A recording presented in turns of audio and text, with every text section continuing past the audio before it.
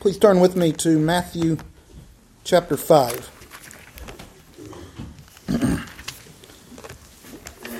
I was hoping to get on with our church series this morning and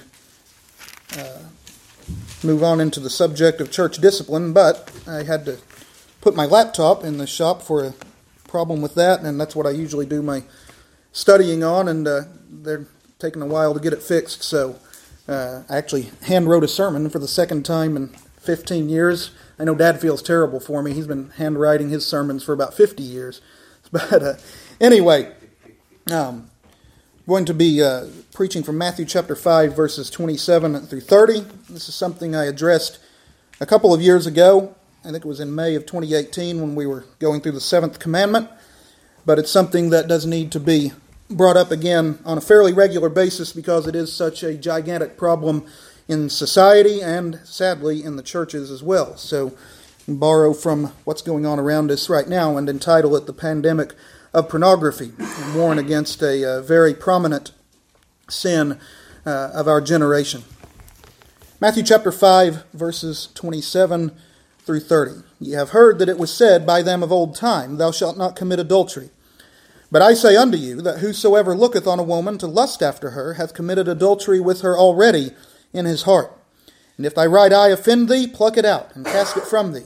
For it is profitable for thee that one of thy members should perish, and not that thy whole body should be cast into hell. And if thy right hand offend thee, cut it off, and cast it from thee. For it is profitable for thee that one of thy members should perish, and not that thy whole body should be cast into hell. Heavenly Father, we thank you for giving us your word with all of its straight and clear language and all the warnings against the sin which would drag us down to hell, even as our Savior has warned us in the reading that we have just done. Lord, we praise and worship you because you have created us by your great power and by your stretched out arm. Lord, you have also redeemed those of us who are saved in the blood of your blessed Son, the Lord Jesus Christ. And we praise and thank you for him and for all that he has done. I thank you for giving him a body in which to live on this earth and in which to suffer and die, and that you raised him from the dead and exalted him to your own right hand to be a prince and a savior, to give repentance and remission of sins to a great host of those who deserve nothing from you but wrath, but whom you in your grace chose to save according to your abundant mercy.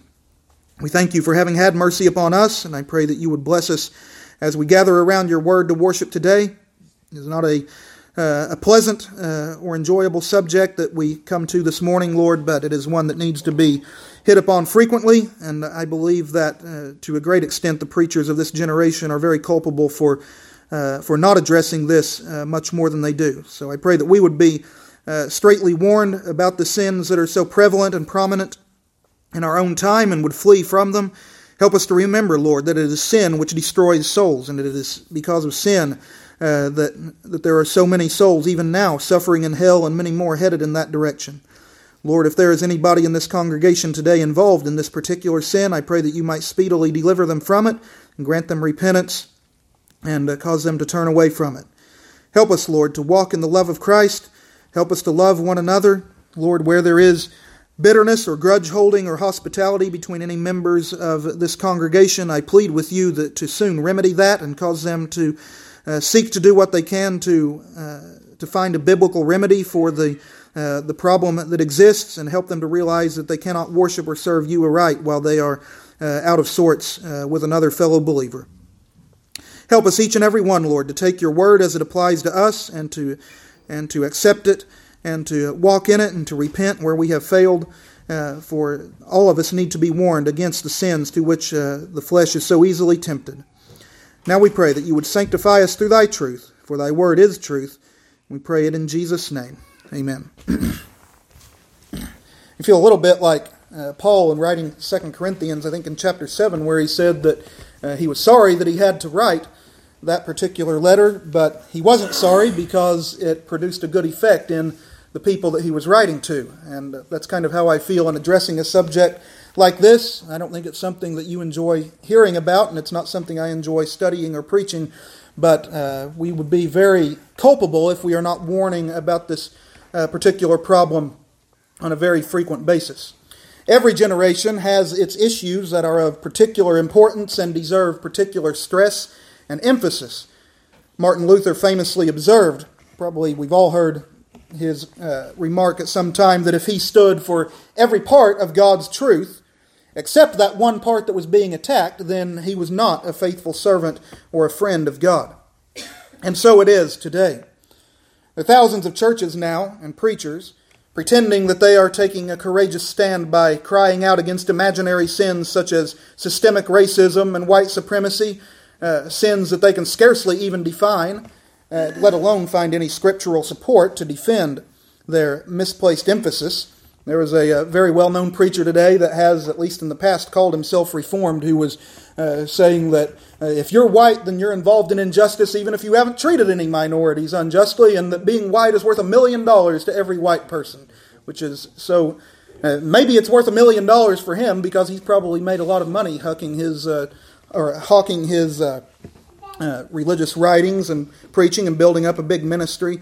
But I think for most of us, we can say that it hasn't helped us all that much. I wish I knew where my privilege was so that I could get a lot more advantage out of it. But anyway, that's the kind of thing that people want to say that they're being courageous about and taking a bold stand when they're just going right along with the flow of the world and identifying sin the same way that a culture that is so messed up and confused that it can't even tell the difference between a man and a woman, they're in agreement with them instead of trying to get into the Word of God and finding out what the Word of God defines as sin.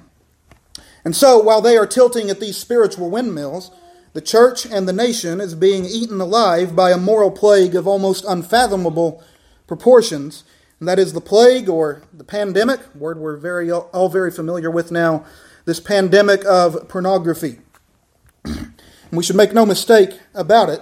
And preachers who are only preaching against sins, and I put sins in quotation marks, that the world and the culture agree with them in, while ignoring this pandemic of pornography and associated crimes of fornication, are criminals before God. If all you can preach about is things that the society and the culture and the university professors all agree with you on, but you can't preach against something that is clearly opposed to the Word of God and things that you know, more than likely, there are people in your congregation involved in, then you're not any kind of friend of God or any helper to the Lord's people. Amen. So this is not a pleasant subject to address for me to preach about it or for you to hear it, but the necessity should be obvious. I'm not going to go into as much detail as I did when I preached on this a couple of years ago. I did a considerable amount of research at that time and brought a lot of the statistics out about the dangers of pornography. I did just a little bit of that this time. I wanted to focus more on the spiritual aspect of it at this time. But just to give you a few numbers that give you some idea of the scale of the problem. Those who have studied this issue tell us that every second of every day, there are at least 28,000 people watching pornography in this country. $3 million is being spent every second on pornography, and that makes the pornography industry one of the most lucrative industries in the whole world. Every day there are 68 million searches for pornography, and very frighteningly, 116,000 of these are for child pornography.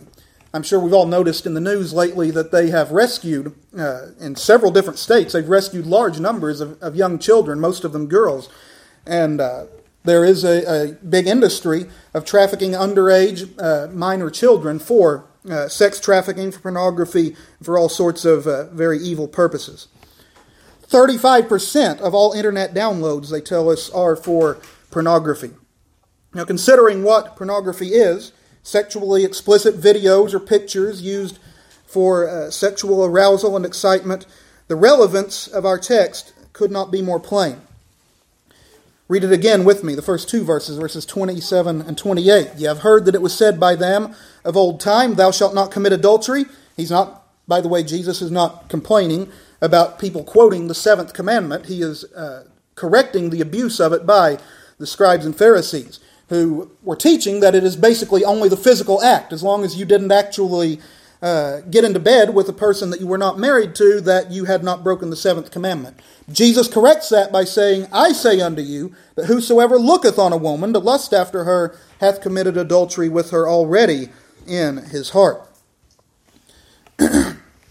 So it's very plain that pornography is a violation of Christ's teaching here and something that we must warn against very seriously. The relevance of our text could not be made more plain.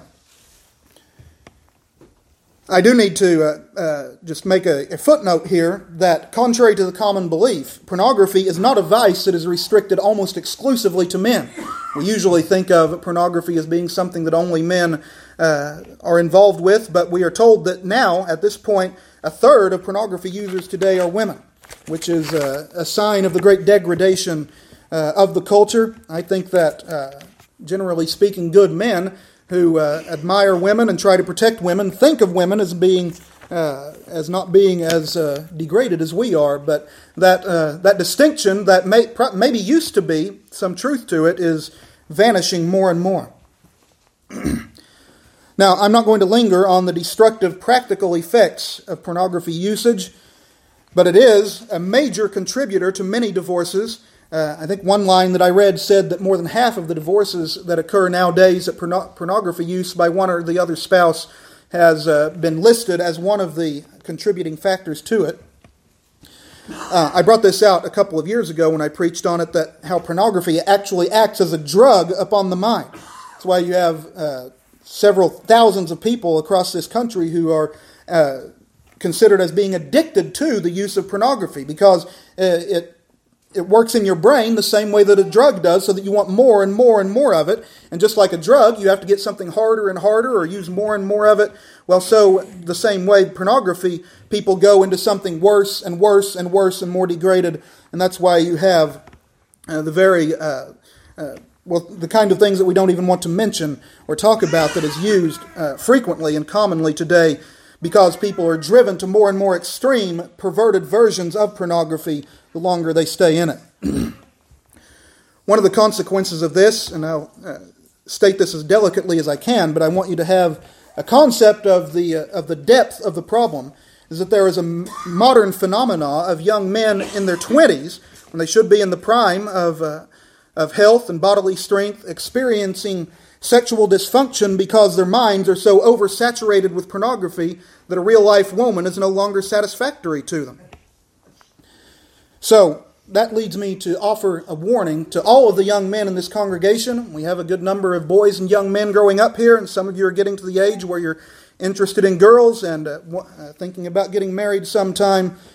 You need to understand that if you use pornography, you are sinning not only against God and against yourself, but you're also sinning against your future wife and creating expectations in your mind that she's not going to be able to satisfy.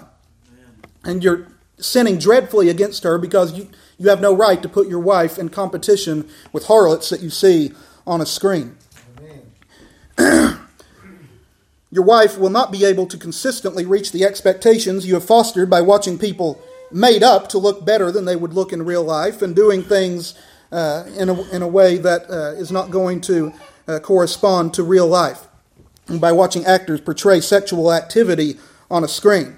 So I urge you with all of my heart and exhort you not to defile yourself and to harm your future wife and your marriage by submerging yourself in the moral sewer of pornography, no matter how delectable the temptation may seem to our corrupted minds. The place for sex education is in the bedroom of a lawfully married husband and wife, not watching actors act out their immorality on a glowing television, computer, or iPhone screen. Now, as we come to look more specifically at our text, first of all, Jesus says that sexual sin involves not only the physical act of sin, but it involves lust in the heart. Remember how James brings out the process of sin, how that lust is conceived in the heart, and lust brings forth sin, and sin, when it is finished, bringeth forth death. Now, Israel, as I've already made note, had been taught the opposite, that as it was okay for you to entertain thoughts in your heart as long as you didn't actually act them out in life. And that's really the natural way that we think. As long as I keep it inside my own head where I'm not actually hurting somebody, well, I can think about murdering somebody as long as I don't murder them, or I can think about committing adultery with this woman as long as I don't actually go and do it. That's how we want to think. I think there was a song many years ago that said something like, they can't put you in jail for what you're thinking. And There's a certain degree of truth in that. The last thing that we want, even though there are people nowadays striving for power that want to be able to do this, we don't want the government to be putting people in jail for what they're thinking. It's a tyrannical government that does that. Man's duty is to judge the outward act, especially in civil courts. We don't want the civil courts judging the thoughts and intents of people's hearts. That's when you have monstrous tyranny. That's why we are thoroughly opposed to so-called hate crimes acts. The fact is that contrary to what people think nowadays, it is just as wicked and just as sinful to kill somebody for money as it is to kill them out of racial hatred. The problem isn't what motivated the killing. The problem is that you went and killed somebody. So we don't want men in civil courts judging the thoughts and intents of the heart, because man is utterly corrupt and will abuse that, and that's what tyrannies always do. They put people in prison who think differently than the government tells them to think. That's the very essence of tyranny. But God is able to judge the secrets of the heart, and God will judge the secrets of the heart. We must understand that. A man may perchance never cheat on his wife, but if he likes to go to the beach and hang out there and look at all the women in their bathing suits and ogle and drool over them and entertain filthy imaginations about them, or if he likes to sneak around and watch pornography, he has just as surely committed adultery in God's eyes as King David did when he took Bathsheba and defiled her. So this is not my legalistic rambling. I'm not just making up something that I think is a necessary conclusion from a statement of Scripture. Jesus states it so plainly here that you can't possibly disagree with me and be an honest interpreter of Scripture. Whosoever looketh on a woman to lust after her hath committed adultery with her already in his heart. These are the words of Christ, not my personal opinions. I do want to hedge this just a little bit by saying that I don't want us to get to the point where we become so paranoid about this. I do want us to have a tender conscience about these things, but I don't want us to be so paranoid that we think that anytime you notice that a girl or a woman is pretty or attractive, that means that you've sinned. God has built it into us to be attracted to the opposite sex. So there's nothing inherently sinful or necessarily sinful at all about noticing that another person is good-looking or attractive. Nor does the woman automatically share blame if a man lusts after her. Now, if she has helped to incite the lust by dressing immodestly or provocatively, or perhaps by acting provocatively or seductively, then she certainly does share a part of the blame. It's very foolish for people to act like that somebody who tempts somebody else to sin has no blame whatsoever when the person sins.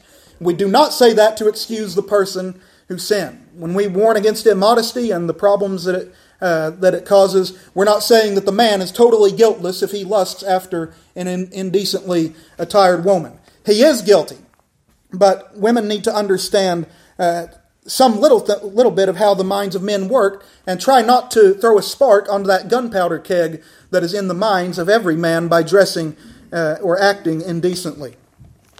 Because men generally need very little help or enticement to fall into sinful imaginings, and men can lust after women and fall into lust and sinful imaginations even if a woman is dressing and acting with perfect propriety. And if that's the case, then she bears no blame whatsoever. Seeking to guard the heart against sinful desires is certainly one of the most difficult battles that most men face in their pursuit of godliness. Now, pornography, it scarcely needs to be said, is made for the explicit purpose of inciting and exciting depraved sexual lust. Now, it has become so prominent and so prevalent in society that it has more or less become something that we shrug at today. Everybody, I guess for the last many decades, they expected young boys to be looking at filthy magazines, and nowadays they expect them to be watching pornography. And now, in many cases, the girls and women as well. But people smile at it, and they shrug it off, and they say, well, it's something that everybody tries, and sadly, there is truth in that. I think that even in most good families, probably where it's available at all, young men usually do experiment with and dabble in the use of pornography. But that's no excuse for the ones who do. It doesn't matter how prevalent a sin is. That doesn't excuse the people who involve themselves in it. And people will even foolishly say that, well, it's not doing anybody any harm. These are all consenting adults, and I'm a consenting adult, so it's perfectly harmless. Well, I've already shown you what a great lie that is, and how pornography contributes to divorce and great marriage problems, societal problems, and even mental problems, and works in the mind in many ways more dangerously than some of the drugs that we hear about all the time. And you will even hear some people wickedly say that it helps me and my partner to watch pornography together. But for the Christian, for the Bible believer, there must not be any of this kind of reasoning or excuse making. Because any of the excuses that we can make that might satisfy our minds or satisfy the people that we are interacting with, they're certainly not going to stand up in God's court of judgment. These are not, here in our text, these words particularly, verse 28, these are not words that require nuance and hermeneutical expertise. There's a lot of passages of Scripture that you may need a lot of commentaries and a lot of preachers to help you understand what they're saying and what they're talking about. But Matthew 5:28 really isn't one of those. It's just as plain as can be. If you're old enough to read and have any concept of what life is like, you can understand what Matthew 5:28 means. You don't need me to sit here and dig through each word for 4 or 5 sermons before you come to some idea of what this verse means. If to lust in the heart is to commit adultery, then how dare we intentionally watch something whose very purpose for existence is to stir up sinful lust in our hearts? And of course that can extend beyond pornography to lewd comedies and to dirty movies and all sorts of things that may not necessarily be classified as pornography but would fall under this same warning. When we watch pornography, we are breaking God's law. We're sinning against light. We know that it's wrong. It doesn't matter how we try to excuse it in our minds. We know that we're sinning. The temptation may be strong, and particularly for somebody who is in a single state or unmarried, may have a particularly dangerous temptation to this because it is so easily available nowadays. But once again, I say that there is no excuse that will avail when God judges the secrets of men's hearts by Jesus Christ. And that's why we have to be serious about this. And that's why I'm preaching about it. And God willing, as long as the Lord leaves me here, I'll be preaching on this every so often, because unless the post-millennial utopia gets here a whole lot sooner than it looks like it's going to, this is not a problem that's going to be going away anytime soon. Our duty, in Paul's plain words, is to flee fornication. That warns us that we had better get as far away from pornography as we can get. I will pause to add here that this church regards regular pornography usage as adultery and fornication and a behavior that is subject to the discipline of the church. Pornography, immodesty, indecency, and immorality are all around us today in their most beguiling colors. And the worrisome thing is that everybody who wants to can have access to it. That's the frightening thing. That's why the preachers are so culpable, because they know this just as well as I do. There's not a preacher in the world who understands what the internet is and what smartphones are who isn't aware that pornography is available to everybody, including small children. In fact, it's reported that large numbers of people who first are introduced to pornography, they stumble on it by accident. It's something that happens all of the time. As a matter of fact, in my own experience, a few years ago, I was clicked on a tweet by Senator Ted Cruz, and somebody had sent out a pornographic video on his Twitter account. I think it did cause a little scandal in the news for a couple of days. I think one of his aides had put it on there. Most of these big shots don't actually run their own Twitter accounts. They've got other people doing them for them, but it was removed quickly. And after a couple of days, that story died down. But those kind of things happen all of the time. That's why we who are parents need to be keeping a careful eye on what our children are seeing, because they may be looking for some innocent children's video and stumble across things that are extremely grotesque and immoral. So it would encourage us to keep an eye on what our children are seeing and viewing, and encourage the children and the young people that if you do stumble across something accidentally, make your parents aware of it. So, for one thing, so that they will know that you're not doing something that you should not have been doing. We must always confront the choice of enjoying the pleasures of sin for a season or else keeping under our bodies and bringing them into subjection and reducing sinful lusts into submission if we would inherit the eternal kingdom. You cannot be a regular pornography user and inherit the kingdom of God. The Scripture is explicit and it is clear that no person who is a whoremonger, interestingly enough, in Revelation 21 verse 8, the word whoremonger in the Greek is pornos. It's actually the word from which we get pornography. But no person who is a fornicator, even just in the sense of watching pornography. I'm not saying that if you've ever done it that you can't be saved. We don't say that about any sin. But saying that if you are just a regular user of this filthy material, without repenting of it, without turning away from it, you need to end your delusion that you're a believer in Christ and on your way to heaven, because you're not, and you need to repent and to be saved. Secondly, it's no accident that Christ's powerful language of plucking out the right eye and cutting off right hands is given in the context of adultery. Because these kinds of sins, sexual sins, have such a powerful grip upon the minds and the hearts of men, and just control them, and they drag them down to hell. And so Christ says you must do whatever is necessary to free yourself and to save yourself from these sins. Verses 29 and 30, if thy right eye offend thee, pluck it out and cast it from thee. For it is profitable for thee that one of thy members should perish, and not that thy whole body should be cast into hell. And if thy right hand offend thee, cut it off and cast it from thee. For it is profitable for thee that one of thy members should perish, and not that thy whole body should be cast into hell. There is a story that one of the men in the early church by the name of Origen actually took this very literally and neutered himself to try to yield obedience to this commandment. I wouldn't recommend that, but I would recommend taking any drastic action that is necessary to save yourself from sins that are taking you down to hell.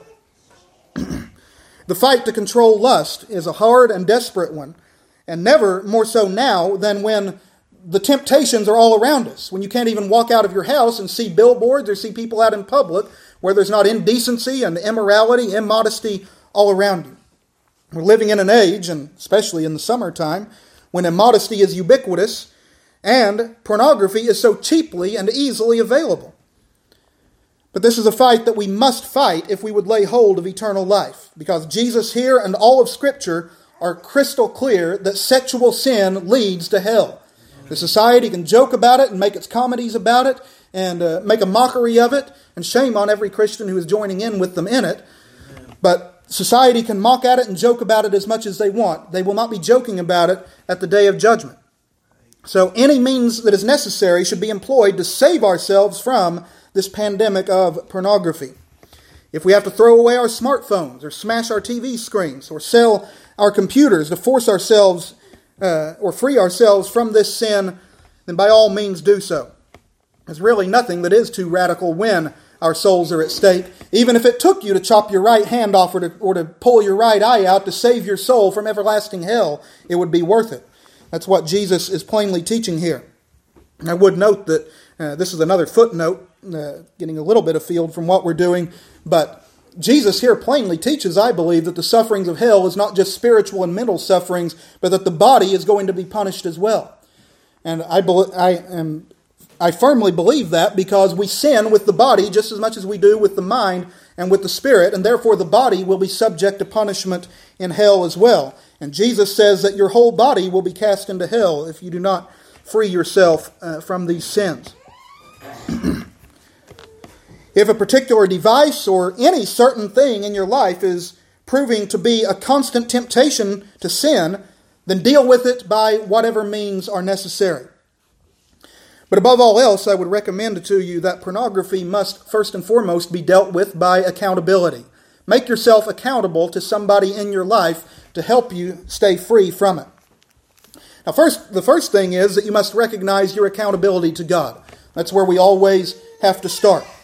And that's why we should be cultivating the fear of the Lord. Be thou in the fear of the Lord all day long. One of the lines that we sang this morning. Be thou in the fear of the Lord all the day long. Fear the Lord and depart from evil. Our God, the Scripture tells us, is a consuming fire, and He is the one with whom we have to do. It would be very embarrassing, very problematic for us if our husband or wife or our parents caught us involved with pornography, they'd be very angry and upset with us, and rightfully so. But how much more embarrassing and terrifying is it going to be if we have been doing this our whole lives and then appear before the judgment throne of God and have not repented and turned away from this sin? That's going to be infinitely worse than whatever your angry spouse or parent would say to you about it. Christ warns us. This is not the slick, pat everybody on the head and approve of everything that anybody wants to do Jesus that is the cartoon character that people have made up today. Jesus says that God is able to destroy both soul and body in hell. And He assures us that no fornicator has an inheritance in His kingdom. And so, pornography watchers had best beware. Now, as Christians, this should not seem like a cruel burden, but rather a very friendly warning. We thank the Lord for giving us texts like these to warn us about the things that can lead us down to hell. If you are a believer in the Lord Jesus Christ, sin no longer has dominion over you. That's the plain language of Romans chapter 6 and verse 14. Sin shall not have dominion over you, for you are not under the law, but under grace. The Spirit within us is strong enough to give us victory over any sin, including the desire for pornography. We cannot serve Christ and indulge in pornography at the same time. I said this several times, I think, in the last many messages when we were talking about worship, but you can't stay up Saturday night watching pornography and then come into the church house and actually be worshiping God.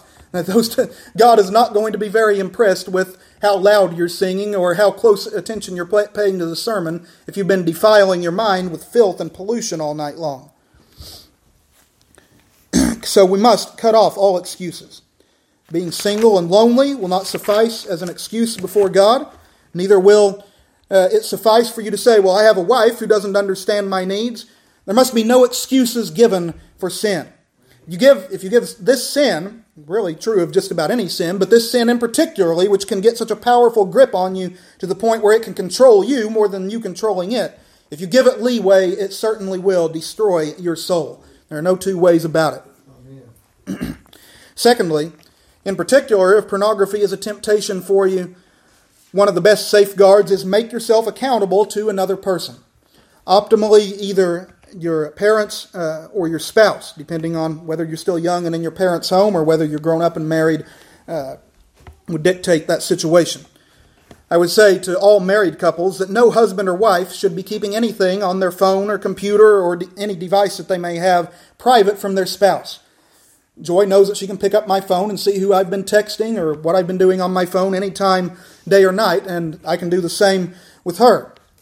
And that's how it always ought to be between any married couple. Amen. A husband who is keeping things secret from his wife or the wife from her husband, that marriage is not in a very healthy state. If you're not viewing anything inappropriate, then you shouldn't have any problem with your husband or wife seeing what you're doing. It is always a bad sign when a spouse is keeping secrets from their mate, and many times today I would say that when a husband especially is keeping something secret from his wife that he's been doing on his phone or computer, she is going to suspect, and in many cases rightly so, that he has been looking at and watching things that he should not be doing. Likewise, an honorable son or daughter should have no objection to a parent observing what they are doing in any online or viewing activity. If you're trying to keep the things that you're looking at on your phone or on the computer secret from your parents, then you know in your own conscience that you're doing things that you ought not to be doing. And by the way, for the sake of parents, I would say you need to make yourself aware of what your children are doing on their computers, or if they have a smartphone, pick them up every once in a while. Look at who they've been texting. Look at the videos they've been watching. Find out what they've been doing. And by the way, it's not just phones and computers now. Even though the video game systems nowadays are hooked up to the internet, so it seems like almost everything has a connection to the web these days. So we have to be extremely careful and not just act like, well, my children are such innocent little lambs that they would never do anything wrong. You're very foolish if you think that way. They've got the same sinful nature that you do. You know that when you were a teenager, a young man or woman, that you were doing things that you shouldn't have been doing. Probably were communicating with people that you shouldn't have been communicating with, or at least talking about things you shouldn't have been talking about. And if you want your children to do better than you did, then pay attention to what they're doing. Don't just expect them to be honorable and have integrity. Hopefully they do. I know that I wasn't a perfectly innocent person when I was in my late teens, early 20s, so my parents probably should have kept a closer eye on me than they did. So we need to keep a very close eye on what our children are seeing, because not only might they look at something intentionally, but they can also stumble across things accidentally without deliberately doing it, as I've already made mention. And I would say to the children and the young people the same thing that I say about a husband and wife, that if you're trying to keep things secret from the knowledge of your parents, then you know that you're doing something wrong. Your own conscience will warn you of that if you have not already hardened it past the point of reparation. And to parents, I would add that in an age where rampant pornography and sexual predators are abounding on every hand, we have a duty to know what our in-home children are doing on any internet-connected device. Let's pay attention to what our children are seeing and who they're communicating with, and make sure they're not getting into things that could prove ruinous for their souls.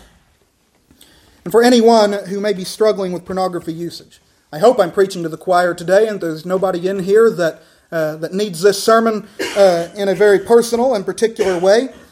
The odds are, though, that the statistics being what they are, that in any congregation of this size, there is very likely to be pornography users among them. Hopefully this congregation is an exception.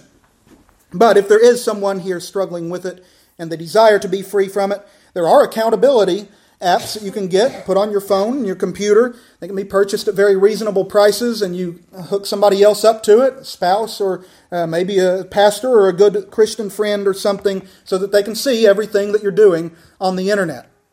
I can think of at least one Christian couple who, as far as I know, have not had any issues in their marriage, but they use one of these accountability apps because they just want to make sure to safeguard themselves that neither one of them are doing anything illicit or immoral.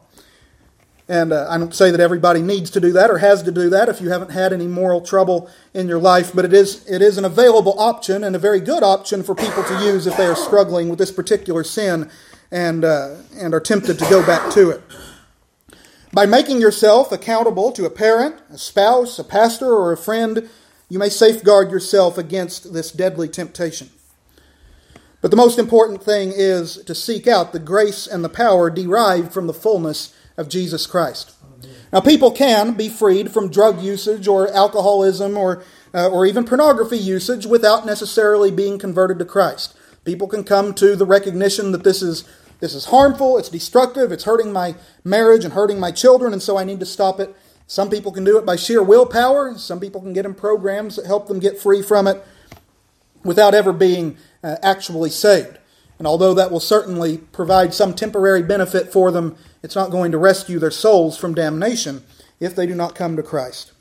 I love that line in the Gospel of John where John says, "Of His fullness have all we received, and grace for grace." And the grace of Christ is not only for the washing away of our sins and the imputation of righteousness, but also to give us power to overcome sin and to live the godly life that we are called to live. All manner of sexual sin, including pornography viewing, can be forgiven by repentance and faith in the Lord Jesus Christ. Nor need the pardoned sinner remain enslaved to this powerful but base lust. Indeed, the pardoned sinner cannot remain enslaved to this or any other lust. I'm not saying that you won't ever fall, that you won't ever stumble ever again in your whole life. We don't ever want to make that promise, because we know that even the very godliest of men have stumbled. But again, I point you back to Romans 6:14, that sin cannot have dominion over us because we are now dwelling in the realm of grace. Grace which not only pardons but also cleanses within. When he says that we're not under the law but under grace, he's not saying that the law of God is of no use to us anymore. Obviously, it's the law of God that provides the very principle that Christ was espousing here. Thou shalt not commit adultery means more than don't just perform the act of adultery. It means don't even entertain the lust in your mind. But when he says that we're not under the law but under grace, what we need to understand is that when the law says thou shalt not commit adultery, the law tells you what not to do, but it doesn't give you any help in not doing it. In fact, as Paul makes clear in Romans 7, in many cases, and I think sexual sin is particularly this way, the very fact that you know that this is wrong makes it more exciting and alluring. I think that's why people pursue sexual sin with so much ardor in many cases, is just for the fact that they know that it's wrong, but it's so fun and it's so exciting, they're going to do it anyway. The law doesn't help you, but the grace of Christ can give you power to overcome sins that have had you in bondage for years, maybe even decades. There is no excuse for a Christian living in slavery to any sin. The very power of God in the person of the Holy Ghost resides in you. Now, all of us are subject to particular temptations, and the things that are a particular temptation for me may not be a problem for you, and vice versa. We all know what the particular things that we struggle with are. Therefore, whatever we are struggling with, and I say this particularly if you struggle with the temptation to use pornography, remember that if you have believed in Christ, you have the Holy Ghost, and that He will help you. He is willing to help you and able to help you to overcome and to gain victory over even such a powerful temptation as this. Through grace, we may not only have our sins fully forgiven, but we may also emerge as more than conquerors in our struggle against even the most vexing sins. So there's no excuse for us continuing in this sin. Repent and turn to the Lord Jesus Christ and receive of His fullness the grace that you need to overcome a sin that if you do not overcome it will drag you down to hell. If you're still enslaved to this sin, then you have no right to presume that you're a Christian because you made a profession and got baptized at some particular time in your life. Don't make a presumption in your own favor that you have no right to make. If you're enslaved to this sin, repent of it, confess it. Make yourself accountable to some other person who will help you stay free from it, and then take up the spiritual weapons that God has given to you and make use of them and conquer and overcome this and every other sin. Heavenly Father, these are indeed serious matters that we have addressed today. They're certainly painful and uncomfortable, but they are very necessary to address. And I plead, Lord, for each and every one of us, and especially the young people who are growing up in a world where there are temptations that even those as young as I am did not face some of the have some of the temptations, or at least the availability of those temptations so handy to us as they do growing up now here in the year 2020. So I pray for them that you would keep them from becoming enslaved to this dreadful sin. Help them to remember that it is the pure in heart who shall see God. Lord, for those of us who have sinned and transgressed your law in these ways that we have been discussing today, we thank you that there is forgiveness, for we sinned against light and against conscience, as we have made clear.